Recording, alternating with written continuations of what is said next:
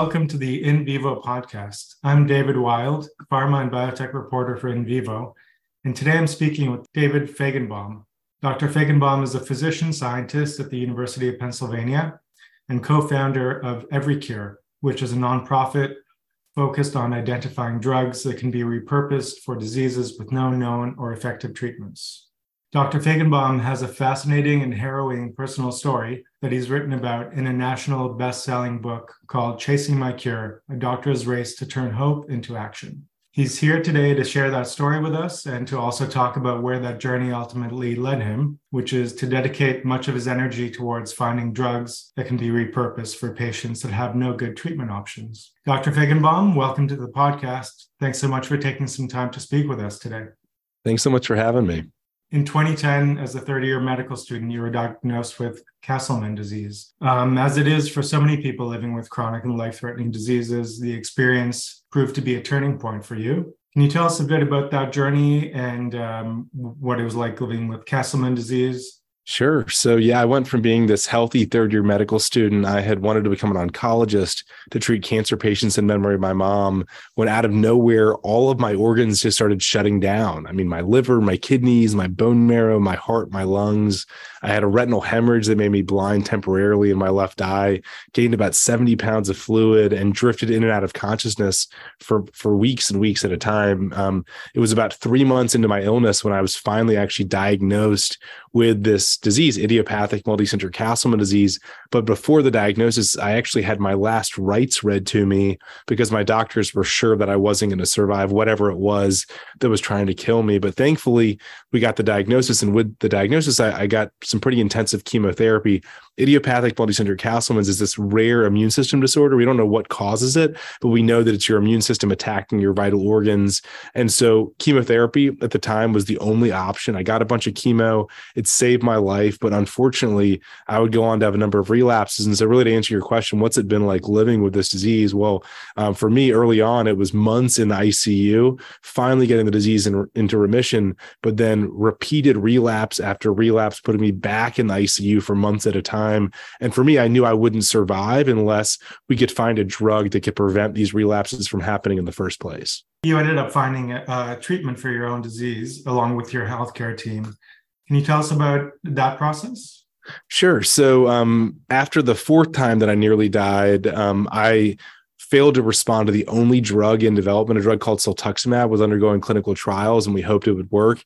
That drug didn't work for me. I relapsed on that drug, and my doctor explained to me that there were no more drugs in development. There were no more promising leads. This was it. It didn't work, so I would need to keep getting chemotherapy, and eventually the chemotherapy would stop working, and I would no longer be able to survive with this disease. And so when my doctor explained that to me, I promised my dad, my sisters, and my girlfriend who were with me that I would dedicate the rest of my life, however long that may be, to trying to find something that could maybe help me and other patients. And I knew that I didn't have the time or resources to develop a new drug from scratch. I knew my only chance of survival would be to figure out what was going wrong in my immune system. And is there a drug that's already FDA approved for some other disease that can maybe fix the problem in my particular disease? And that's the term that's often used called repurposing. So finding an existing drug that's already on the pharmacy shelf, already available at your CVS, that can maybe be repurposed. And so I went on a journey that involved performing laboratory experiments on my own blood samples over the course of a year.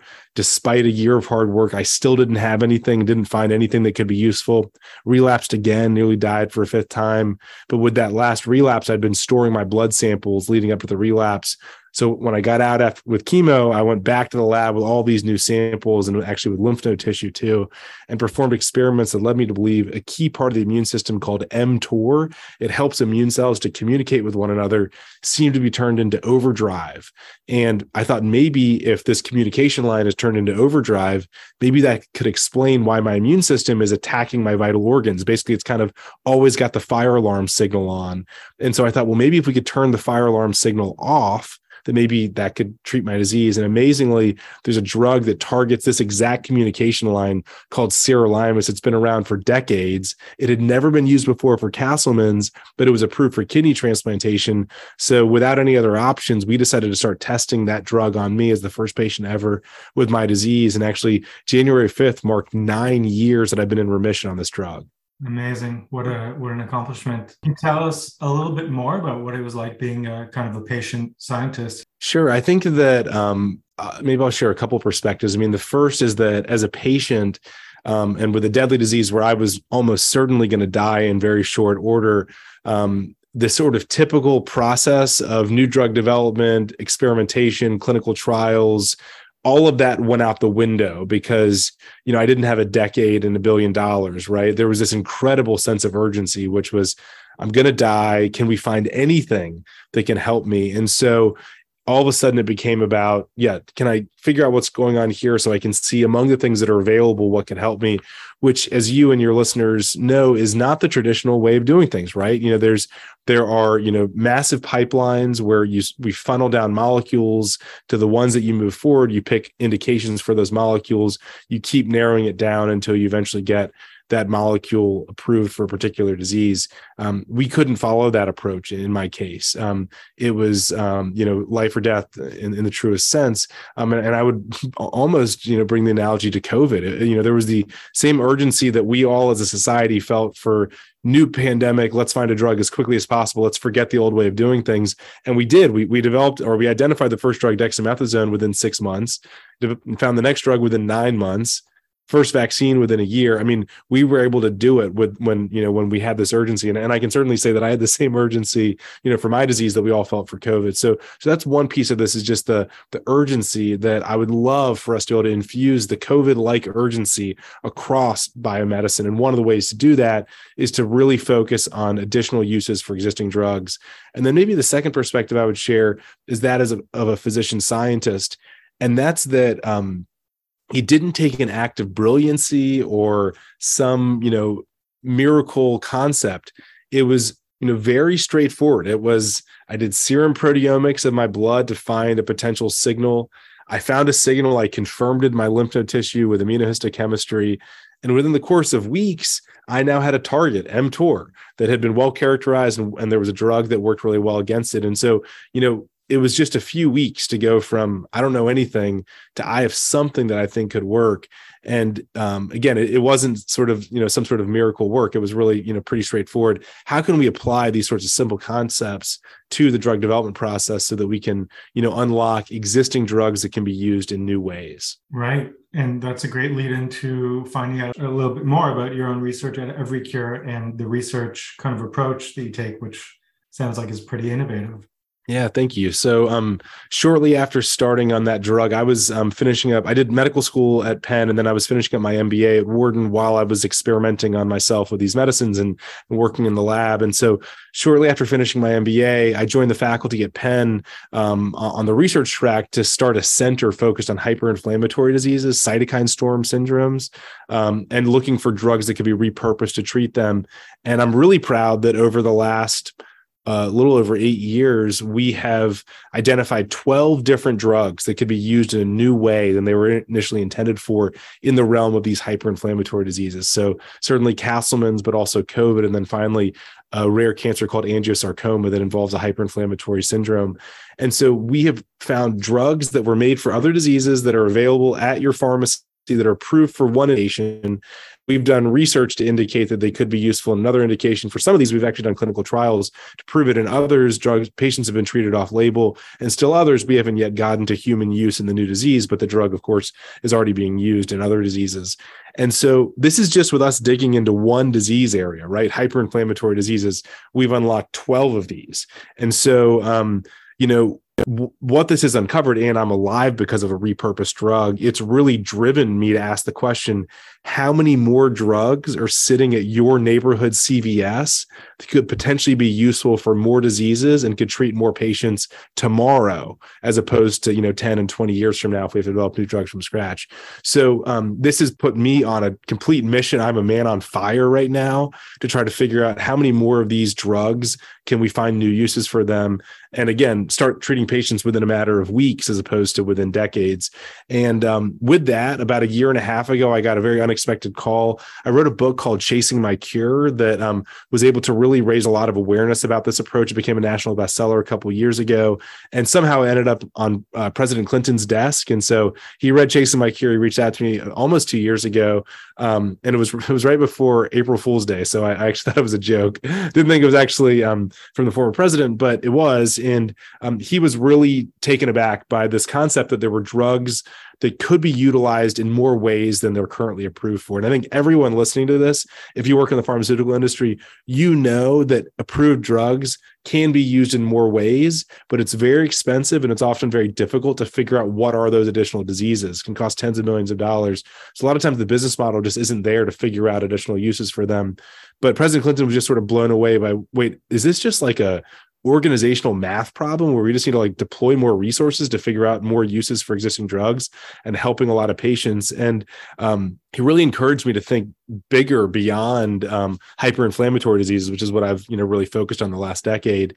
And between his encouragement and between one of my MD MBA classmates of mine, Grant Mitchell, who spent much of the last decade working on drug repurposing for large pharmaceutical companies, he worked at McKinsey in their machine learning group. Between conversations with President Clinton and discussions with Grant, we decided to launch a new nonprofit organization called Every Cure, which is on a mission to unlock the full potential of every drug to treat every disease possible. And it's not that we believe every disease out there has a drug waiting for you at your local pharmacy, but it's that we believe every drug at your local pharmacy that could be used in more ways, that it's our responsibility as a society and as a pharmaceutical industry to figure out ways to unlock those uses so that no one dies or suffers when there's a drug that's at your neighborhood pharmacy. So launched Every Cure this September. We actually announced it at the Clinton Global Initiative during the opening keynote session, thanks to President Clinton's encouragement. And since then, we have been engaging with every pharmaceutical company, every data science company, every CRO that we can talk to about joining our effort. So all we're doing is a two-step process, gathering as much data as we can about potential new uses for existing drugs, and then doing clinical trials of the most promising ones to prove that they work or they don't work. And so the way that we figure out new uses for existing drugs, the number one way you do it is you look to see what have other people already been repurposing. We don't need to reinvent the wheel, but thankfully, there are a lot of doctors all around the US, all around the world that are actually using drugs in new ways. Drugs like Viagra that have become the primary treatment for systemic sclerosis in an off-label fashion, or Viagra for pulmonary arterial hypertension, or thalidomide for myeloma. Finding new uses for existing drugs is happening all the time. So the first thing is just capturing the things that are being used in new ways, but aren't being used optimally and fully, doing clinical trial to prove that they shouldn't just be used in one of 1,000 people with that disease, but they should be used for every patient with that disease. So that's the sort of the most simple way to do it. But another thing which really involves collaboration with our pharmaceutical company partners is understanding what are the additional diseases that you all thought about for your drug, but you never were able to pursue. And from my discussions that I've had thus far, my colleagues in pharma tell me that when a new drug is developed, anywhere between 20 to 50 diseases are considered for every single new drug that they take down the pipeline. And they're only able to really evaluate 5 to 10 of them in clinical trials. So that tells you that there are 20 to 30 other uses for that drug that a really smart team working in R&D thought that drug could be useful for, but were never able to fully unearth and evaluate. And so we're really excited, and we've had some pretty extensive discussions thus far, but really excited to partner with pharmaceutical companies to say, can you give us a list of all of the other diseases you considered but didn't pursue among your drugs that are now generic? Because we know that if your drug is newly on patent and it's a new drug, that you need to keep that information, close, because you might pick that new disease for that drug. And that's, certainly, in your best interest to keep that information close to you. But among the almost 90% of all approved drugs that are already generic that were made by your company or another company, can we create a process for you to be able to share that knowledge with us so that we can put it into our ranking scheme? And if we think that Siltuximab for GVHD is the next thing we want to do a trial of, we'll raise the philanthropic dollars and the government funding to actually do the clinical trial to prove that that works. And it's really creating a a bypass pathway for drugs being used in diseases that maybe were considered but weren't actually fully evaluated. What kind of reception has pharma given you so far to your requests? So a lot of positive reception to say, like, we love the concept, we love the idea. Like, now let's dig into the weeds of, like, how do you make this work? And a couple barriers that I can tell you have already emerged. One is that the R&D teams will identify a bunch of diseases for a particular drug, but that information oftentimes doesn't even get transferred within the organization to the medical affairs team. So there's like 30 diseases that drug could be used for that Med Affairs never even knows about once a drug gets approval and it moves to Med Affairs. And then certainly it doesn't get moved to established products once the drug's generic. So there's actually issues with knowledge sharing within the company, which means that by the time we talk to the established products folks about their generic drug, they're like, we don't even know what R&D was thinking about. And so that's one problem, right? If there's not good information flow within the company, then it's hard for there to be information flow out of the company. And so, that's one challenge. But I don't think it's an impossible challenge, because we can work with the R&D folks. Unfortunately, some of these drugs, those people who worked in R&D are no longer at that company, but maybe we can find some early files on some share drives. But it's like, it's really digging to say, like, this is really valuable to society, and it's no longer valuable to your company because the drug is generic. So can we sort of, trade off the lack of value to your company, but the great value to society to really do this sort of searching? But I think there's generally an excitement about it. But sort of, all right, well, how do we do this? And we've really been getting into the weeds to figure out, how do we make this happen? And I personally believe that doing this a few times, demonstrating that we can open up these pipes of information, I really believe that more companies are going to jump on board. So anyone listening to this, if you work at a pharmaceutical company, do you want to be a part of this first wave of knowledge sharing, please reach out to me, because we are really excited about solving this challenge. Can you tell me a little bit more about your other partnerships with biotech, with AI companies, with CROs, like you said, and recently an announced partnership with Medable, which is a decentralized clinical trial company? Sure. Yeah, I think that one of the things that I'm most proud of and also most thankful for is how many partnerships we've already been able to establish just since starting in September. And so really, when you think about the entire process of what we're working on, from centralizing data to prioritizing data all the way through running clinical trials, we've got these fantastic partners at each step. So a company called Dr. Evidence is contributing curated data from publicly available literature and other sources to help us to make these drug disease links. A company called Eversana, which has access to massive amounts of real world data, has donated their data to us to help to validate when we see something that looks promising. Can we determine what the real world evidence suggests for that drug in that new disease area? And then in terms of the clinical trial piece, we all know, anyone who's listening knows that clinical trials are the hardest and most expensive part of this, right? It's very cheap to come up with a new use for a new drug, an idea. Ideas are cheap. And thankfully, there's a lot of them for repurposing. But the tough thing is to do a clinical trial that's efficient, it's rigorous, and it's well done to a level to where you really believe the results, and you can change clinical practice based on that trial. And so, as a nonprofit organization, we have to be, really efficient with how we spend money, because we're relying on philanthropic partners and corporations, and hopefully at some point soon the government, to support what we're doing.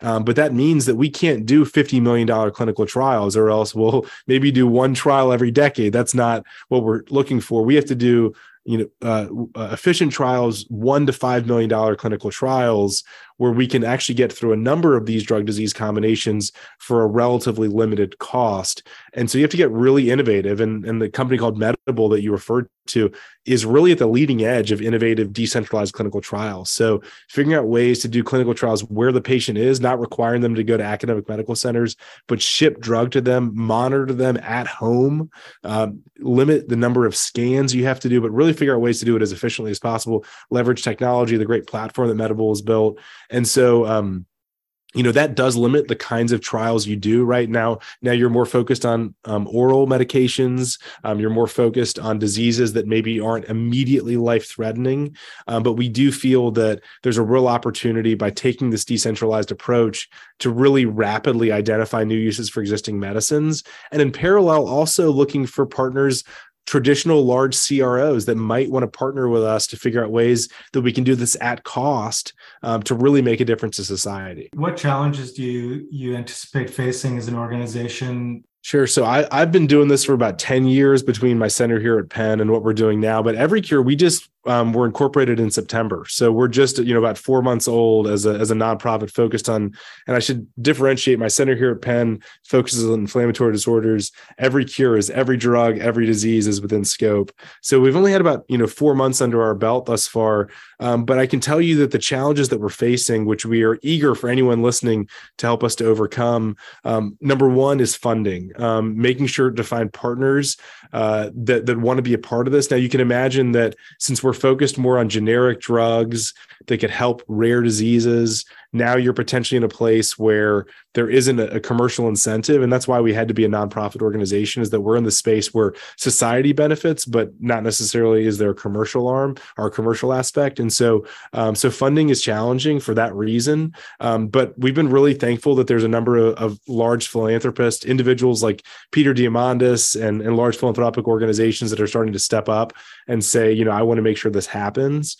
But we still, could use further partners, whether they're corporations or individuals that want to support this from a funding perspective. The second is figuring out this challenge with pharmaceutical companies so that data flows well within the company and then can flow out of the company. And trust me, this is not how things normally work with pharma, right? Like, these old PowerPoint files that are sitting on a shared drive don't typically ever see, outside of the organization. And so figuring out how do we do this in a way that is great for that company and great for society is something that we're really excited to solve. And I think it is a solvable problem. It's just going to take some innovative thinkers and some hard work. And then I think maybe I'd say the third thing is really around this clinical trial piece. Medable is an important partnership that's going to help us, as I said, to move forward a number of clinical trials for particular drugs.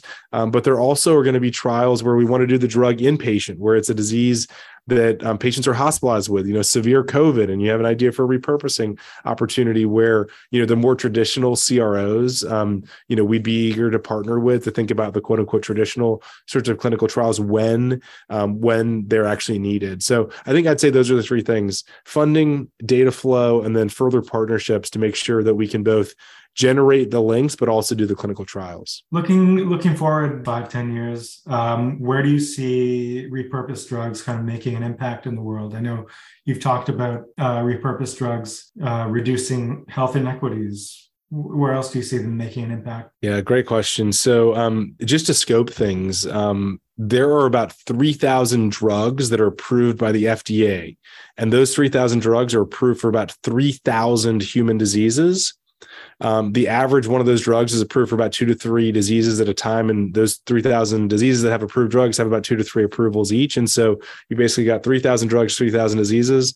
There's an additional 9,000 diseases that don't have a single approved therapy. So that's where we really want to make a dent, is not to find the 4th or the 5th or the 6th drug for a disease that already has an approved drug, but we want to take an existing drug and find the first drug ever for that disease that doesn't yet have an approved drug. So I am really excited to go into disease areas where there's nothing available, where the disease is a death sentence or it's horribly morbid, and to take a drug that's already on your pharmacy shelf and can help patients rapidly. It may not be the cure, it may not be the perfect drug for everyone, but being able to take it from 0 to some percentage better is the dream. And so we're really excited to make a real difference in those 9,000 diseases.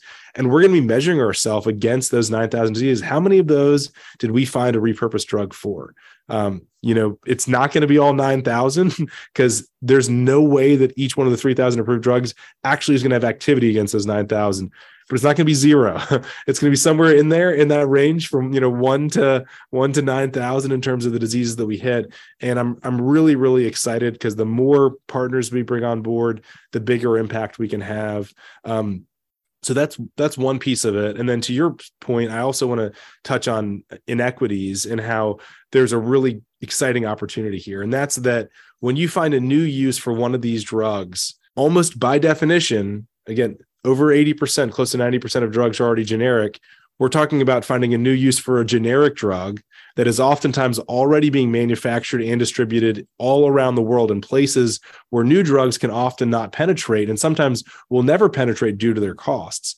And so we have an opportunity to find new drugs for untreatable diseases using products that are, priced at in a range that can be afforded in the third world, priced and accessible in a way that can help people around the world. So I think there's a lot to be excited about, not just for how many people we can help, but the distribution of where those people are, where maybe they would have gotten left behind if they just waited for new drug development. You might be familiar with the Clinton Health Access Initiative, or CHI, and that's where basically President Clinton observed the fact that in certain parts of the world, well, first off, there were incredible antiretroviral therapies that we all are just so amazed by that are so effective, right, for HIV/AIDS.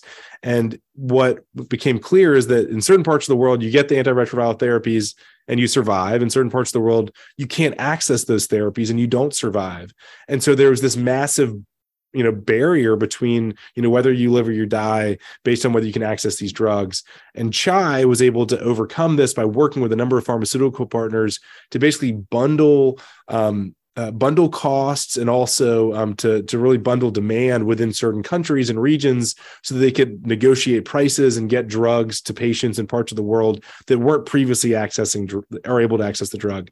I think there's a really clear parallel here where it's not that price is the barrier, it's a knowledge barrier right now. So the drugs at your pharmacy, it's in every pharmacy in the world. It's actually in those pharmacies in parts of the world that you used to not be able to get antiretroviral therapies. So it's everywhere, but this knowledge gap is preventing us from being able to use these drugs to the fullest extent. And so patients are suffering while there's a drug in their pharmacy. And so we've got to break down that knowledge gap by working with pharmaceutical companies, leveraging data science, leveraging partnerships that we're working on to break down the knowledge barriers. So then we can just get the drug to patients because the access should be there because these drugs are in many cases generic and oftentimes widely accessible. Okay, great. Well, that covers all the questions I had. Actually, you kind of spoke really eloquently about everything. Was there anything else you wanted to add? I think that if you listen to this podcast, I think you can tell that we've got a team of people that are just on fire on a mission to try to solve this problem. It's a huge problem. Drugs are available. They're not being fully utilized. And patients like myself, I would have died if we hadn't figured out sirolimus could be useful for me. And we would have never known that I died while there was a drug at my local pharmacy. And so we're on a mission to do this. And I've been so thankful for the people that have jumped in and said, hey, I want to be a part of this. But this is a big problem we're trying to solve. We're trying to, really rethink the chevrons of drug development beyond just getting it approved, but really maximizing the utilization. And the only way we're going to be able to do that is through partnership and through working with really smart people. So I hope anyone listening to this that says, you know what, I might have an idea for these guys, or I might have a thought for how to do this better, faster, please reach out to me. I mean, that's exactly what Michelle Longmire did for Medable. We first started chatting about this about 3 years ago. And as soon as I reached out to her to tell her what we were doing, she said, we're in. What we do with Medable is we find ways to reduce costs and make clinical trials more efficient. And we love doing it on repurposed drugs because it's easy to use repurposed drugs in a decentralized fashion. You don't have to be worried about side effects and worried about monitoring issues in those cases. So it's a good fit for her organization, but she certainly didn't have to join on with this partnership, but she wanted to because of the impact that we can have. So I'm excited for anyone listening who wants to reach out and let us know if they're interested in joining on. We would just be thrilled. It was a real pleasure speaking with you, and I wish you all the best of luck with your work. It's really important work. Oh, thank you so much. I so appreciate you giving us this platform. And if you or anyone listening wants to go to everycure.org, you can learn more about this work and follow the progress we're making. For more pharma, biotech, and medtech news and insights, visit the InVivo website.